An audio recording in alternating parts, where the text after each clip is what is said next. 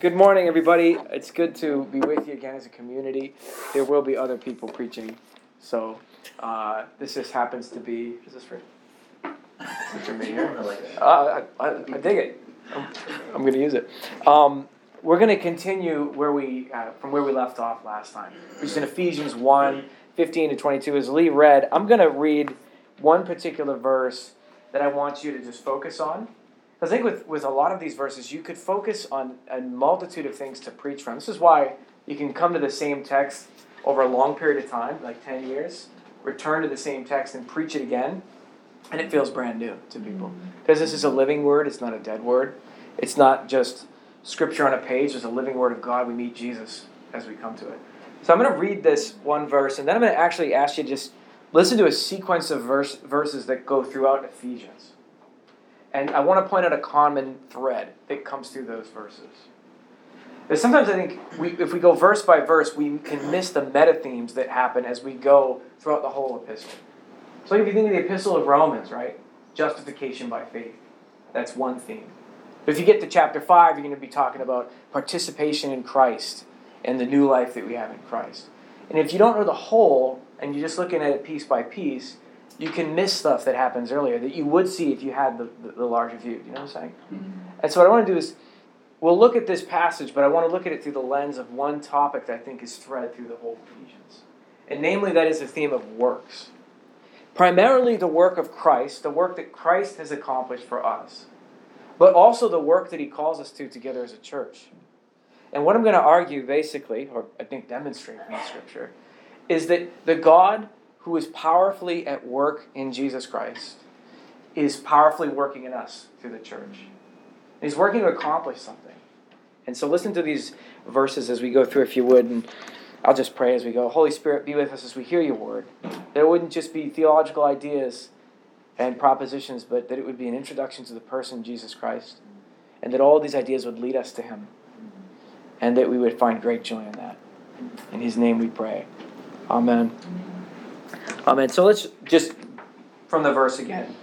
For this reason, because I have heard of your faith in the Lord Jesus Christ and your love toward all the saints, I do not cease to give thanks for you, remembering you in my prayers, that the God of our Lord Jesus Christ, the Father of glory, and this is the verse Lee was focusing on, may give you a spirit of wisdom and of revelation in the knowledge of him. Now here's the verse I want to focus on, 18 and following. Having the eyes of your heart enlightened, that you may know what is the hope to which he has called you, which are the riches of his glorious inheritance in the saints. And here verse 19.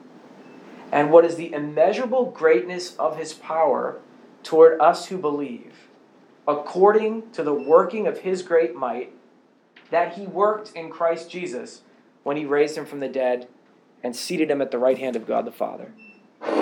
The working of his great might that he worked in Christ Jesus.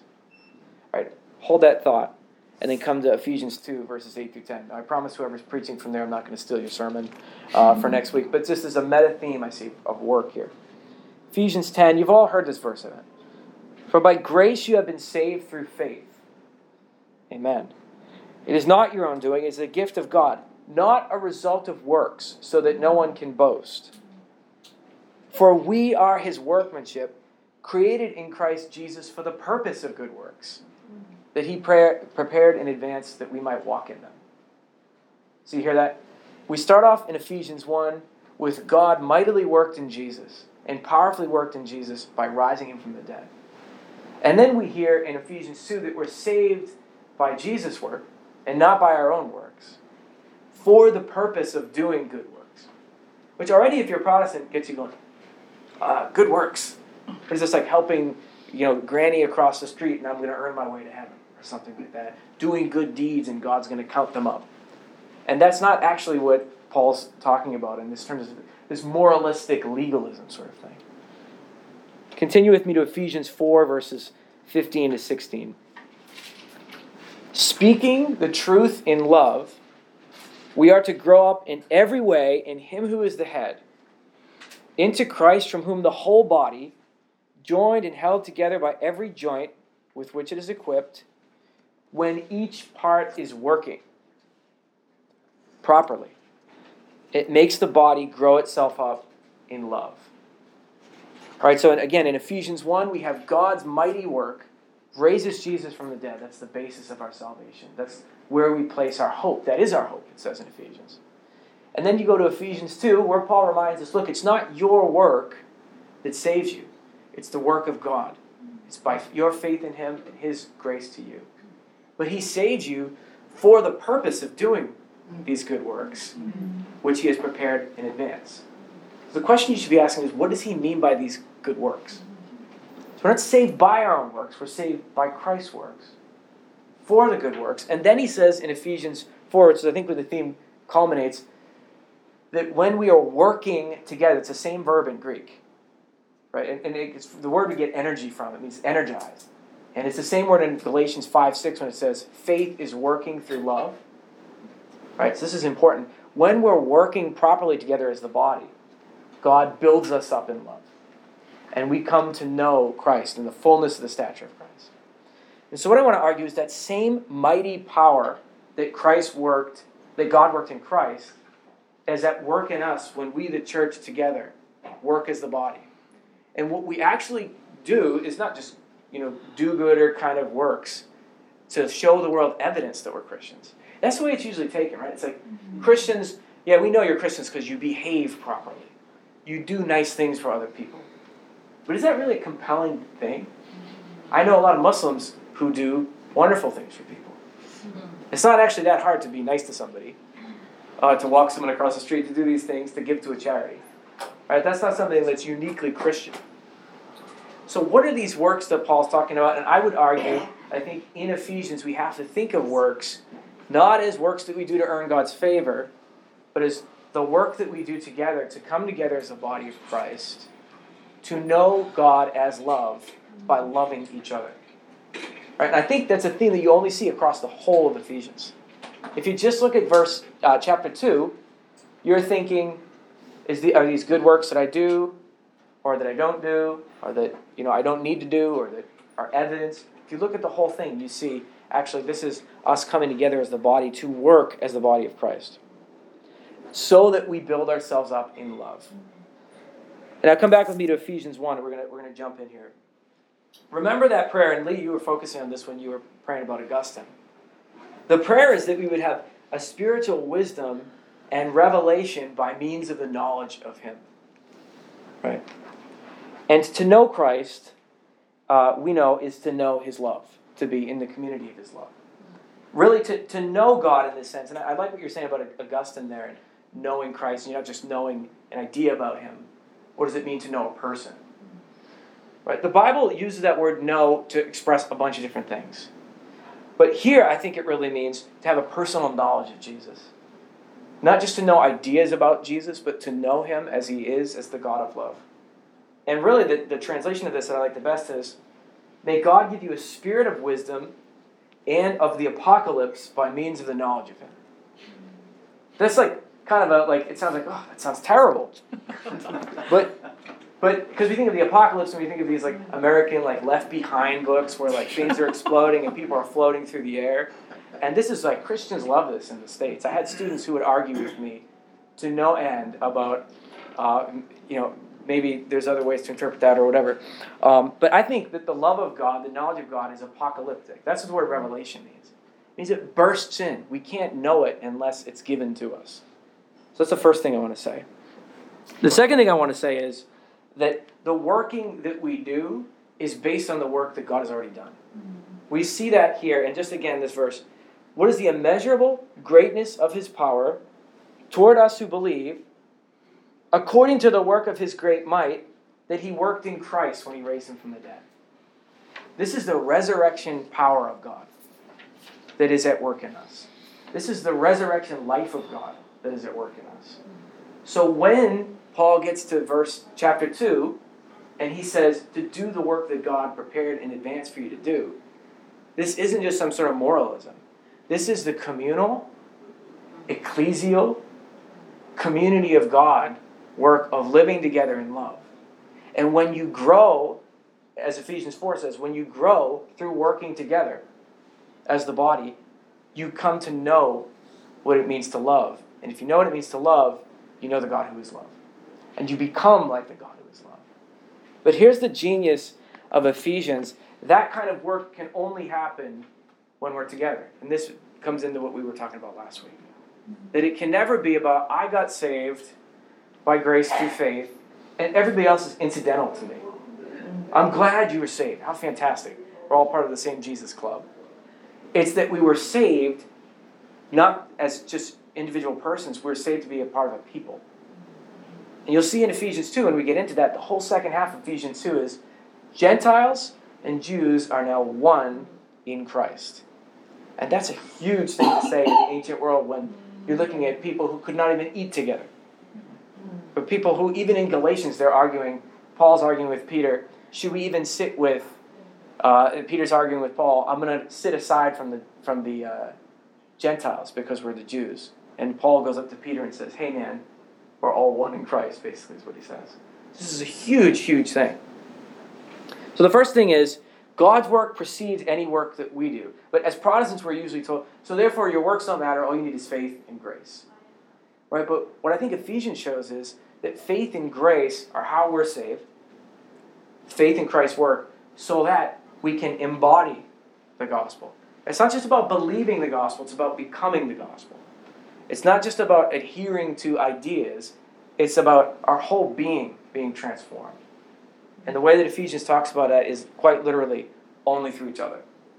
Yeah. That is a thing that your church, and maybe this is news in our postmodern culture and our culture of individualism. People do not want to hear, you need each other. They certainly don't want to hear, you need the church. And a lot of times they'll get really angry if you say, and what we do after we believe matters. Because God has not only saved us by Christ's works, but He's transforming us into His image through each other. Right? Because that you think like, man, I make a lot of mistakes. There's a lot of stuff that I do that is imperfect. Is God going to reject me? Well, no, because the basis of God's acceptance of you, Ephesians will argue, is on Christ's work, what He's done. But it really is so that you can live a life where you're becoming like the God who is love. Right? You know God, which is the purpose of Ephesians 1:15 through 22. How do you know God? Through an apocalypse of love. That is through a community experience only. Now this makes sense. And what happens is, when we come together and we know God as love as the church, the idea that Paul has is that we'd be transformed into His image. The problem we have, though, is have you tried things in your life when you said, if I just do this long enough and hard enough, I'll be good at it? Like, that's what works are, So, like, maybe you wanted to learn an instrument. Has anyone ever tried to learn an instrument? And then sometimes you try to learn an instrument, but it doesn't go so well. According to other people who are listening. Right? Maybe you think it sounds great, but it doesn't sound great to everyone else. Right? But you think, I worked really hard. I tried really hard. I wanted to be a great musician. I even spent 3 hours a day playing, and it didn't happen. Other times, you may have a natural proclivity for something, and you're studious at it, and you become a great gymnast, or you become a great, mathematician, or you become a great dentist, or whatever. But there are things we do, all of us, that we try really hard at, and it doesn't work. It just doesn't work. We work at it, but it doesn't work. I think the reason is there's a difference between that and the work that we're called to do as Christians. The work that we're called to do as a church is not contingent on our power, on our might, on our wisdom. It is based upon the wisdom, might, and power of God. But He does call us to work. But here's the difference between the person who works really, really hard at becoming a star tennis player and just doesn't work, and every Christian who ever existed. No matter what you do, even when you try and you don't become a star tennis player, that's it. It's futility. It's failure. We can call out a bunch of other different things, but you just didn't cut it to be a tennis player. And we can, sugarcoat that and make it nicer, but you tried to be a tennis player, it didn't work out for you. I don't know why you want to play tennis in the first place, but you wanted to play tennis, it didn't work. Even our failures within our working together as a community of Christians are not failures. They're not futile in Christ. Those are mechanisms to experience love and to grow in the community. There's a place for failure within the Christian life, that doesn't sink the ship, because the ship is afloat because of God's energy and power, not because of our energy and power. I remember that for me it was, has anyone here ever played soccer? Like on a soccer team? Is that a big sport in this country? It is in the UK. In America, it's a big sport. I don't like any sports. So I know there's cricket here and there's other games and all these, but I'll have to learn some of these things. But in the States, a lot of people who don't play American football will play soccer. And so I really wanted to be a great soccer player when I was 10 years old. And I remember that I signed up, I was on the soccer team, I was number 3. My jersey was number 3. And I was just set up to be the greatest soccer player, but I was always so distracted by everything in life. That I would get onto the field, and we have videos of my dad videoing me on the field, and a scrawny little kid, and I would be staring out into space. Just staring out into space, and it was just this whole team, like everything was happening, everyone was like, and I was just like, staring up into space. But I had this idea, like I was going to be the best soccer player in Saugus, Massachusetts, which is a town that nobody has ever heard of. And I remember this one particular day when I was, and it's a strange story, but it's true. I was standing on the field, and I remember what I was daydreaming about. I was thinking, I hope my mom makes spaghetti tonight. And the meatballs, and all the other, and maybe like different bread, not just tip-top bakery bread, but maybe the bread from the French delicatessen. And I'm thinking all these things about, and then all of a sudden the ball comes to me, and it's like, when you're not listening, like during a sermon or during a lecture, and all of a sudden, boom, you wake up, the ball is there, and this is my moment to shine right here, to show everybody that I'm going to be the best soccer player ever, that all that practice has paid off. And so I take the ball, I probably, headbutted it for no reason. I take it all the way down, and people are going, ah! And I'm thinking, man, this is great. I get all the way to the goal, boom, I do one of those, and the ball just flew in, goal, everyone's screaming, right? Then I saw Nathan, and I was like, why is he in the goal? And I saw Nathan, and I thought, oh, what have I done? I had taken the ball all the way to my own net and scored a goal against my own team. And I still didn't give up on soccer. I played all the way to junior varsity and varsity. And I can tell you that as hard as I tried at soccer, I utterly failed. I'm a failure when it comes to soccer. There's other things that I've tried and I've been better at. But soccer I was a failure at. Right? And by the way, my mother did not make spaghetti that night. So it was just a terrible day for me.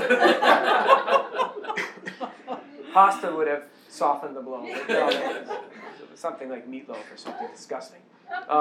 So the whole point of that is to say, if that's how the Christian life is, we have no hope. Right? We have no hope. Because there's this futility to our own works even when we try hard. Maybe it'll work out, maybe it won't. You have no guarantee that it will work with anything you do in life. But what I find here is that Paul, through Ephesians, is saying, I'm calling you to work together, to be built up as a body of Christ, where all the parts are working properly. And that is a culture that accommodates imperfection, that transforms imperfection into, and even suffering, into character, Paul says in Romans 5. He says suffering leads to character, which leads to hope. How does that work?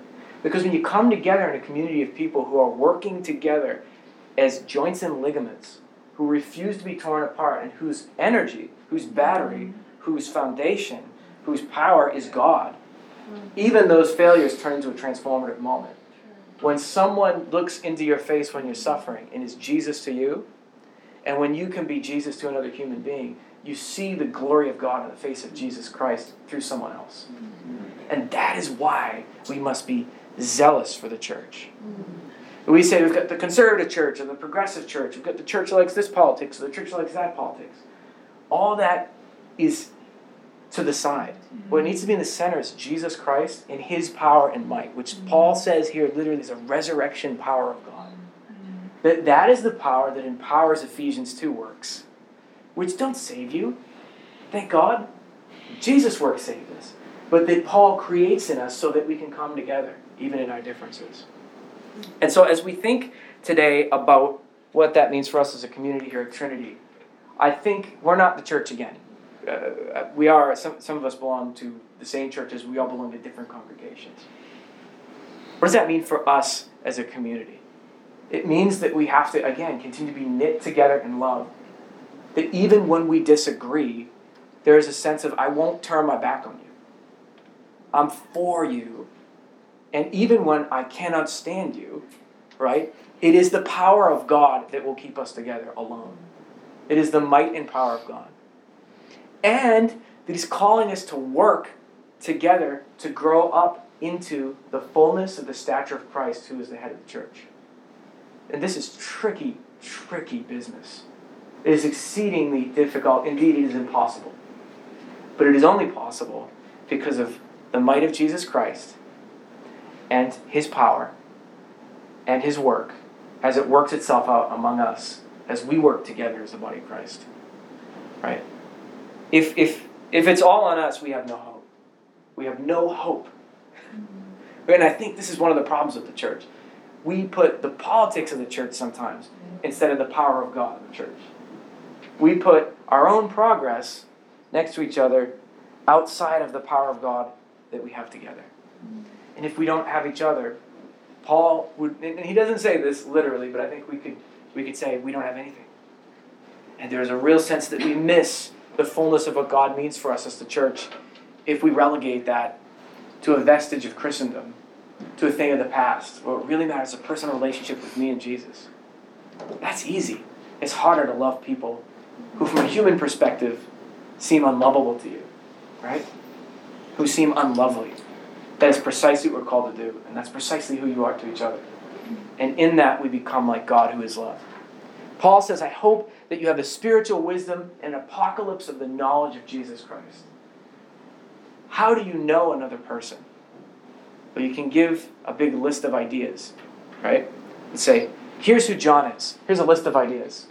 Go forth in love and serve the Lord. For those of you who are in a relationship, how do you know your spouse? Well, you could send me a list of things about your spouse. I don't know them. I know some stuff about them. How do we know Christ? We know him personally. And how do we know him? Through each other. That's what Ephesians is saying. And so I don't want to say you can't know God apart from other human beings. You know God through his word. But you're meant to know God ecclesially, congregationally, as you're built up to be his body. I want to leave you with one thing. So there's so much I could preach here. That I just want to leave you with one thing. He has put all things under his feet and given him as the head over all things to the church. This is where the verse ends. Which is his body. The fullness of him who fills all in all. That it's his church that is the fullness of him who fills all in all. And I think my theology of the church was so low coming out of seminary that I thought, I want to go into a church and tell people about Jesus. I just want to preach. I don't want to do counseling, deal with human beings, all sorts of other stuff. Go to their house. What kind of weird food will they make me? Maybe I won't like it. Maybe I will. These guys are laughing because they see that whenever I go out to dinner with them, I order potatoes and chicken. Chicken's a development. Chicken's a development. Or pizza. The heavenly food. I believe that's what God meant by manna in the wilderness. So you can't save it for the morning. It's going to rot. You got to eat it all. So what I wanted to say is, the church, that view of the church, I never had until I really got deeply into Paul. And then I was horrified. I was like, so you're telling me that I actually need other people? I was like, it was much easier when it was just me studying my Greek Bible and thinking, how profound are the ways of the Lord. Now you're telling me that I need to be around other people, and what if they're theologically wrong, and what if we hold different ideas, and what if we like different kinds of music? I'm not going to sing. You have to listen to last week for that. But, all of those things matter, but none of those things are central. What matters is that the might of God's power, of his work in Jesus Christ, has saved you, full stop. And that it is for the purpose of that working together that we grow in Christ. If you only have one, it's like remaining a toddler. Right? Has anyone here dealt with toddlers? Right? I've got a 2-year-old daughter who is crazy. She's good, by the way. She was sick last week. She's recovered. Yeah. But she's in that phase where she's just immature. You cannot reason with a toddler. And I feel like sometimes that's how we are in the church. We act like spiritual toddlers. Right? We're barely beyond spiritual milk. And we're these individual little toddlers. You say to my daughter, do you want pancakes? She goes, I want pancakes. You say, here's a pancake. She goes, I don't want pancakes. You take the pancakes, and I said, I thought you wanted the pancakes. Here's the pancakes. She says, I don't want them. I want them. I want them. and then, of course, she doesn't eat the pancakes, so you eat them. But I think this problem in the church where we settle for spiritual toddlers, where we're like, look, it's just me. When Paul is saying the work of Christ calls you to the work of ministry together as his body. That's it right there. And look, you could preach Ephesians 1 in many different ways. But what I've just tried to do is say, here's a meta theme across the book. Works of God, works of humans. It's not moralism. It's togetherness. It's growth as a body. And I would just leave you with this one other image from Colossians. It says that you're joined together as joints and ligaments in Colossians in a similar passage. Do we think of our relationship to each other in the church as that? Or are we just limbs together, right? That's how we were thinking of it last week. It makes no sense to say, I'm happy with just an arm, or just a fingernail will do. No, it's the body working together properly that causes us to know Jesus Christ. Just like in a marriage, you learn the other person through time. Just like you know your children. You know everything about them that nobody else would know. Just know them in a deep way. How do you know Christ like that? Only through the working of God's might as we work that out. What Philippians says, work out your salvation in fear and trembling. For it is God who works in you to will and work for his good pleasure. In Colossians it says that we might be found perfect in Christ. And Paul says, I tried so hard through all the energy that God provides. So whatever work is in the Christian life, it's not moralism, it's not antithetical to the gospel. It's the way that the work of Jesus works itself out among us as a community. And when we have the power of the resurrection as our lifeblood, we will never be defeated. We've already won the victory. But we've got to see that come to fruition, and for that we need each other. And so I think that's where I want to end with that. And let me just pray for us that we'll continue to learn together and grow together as a community.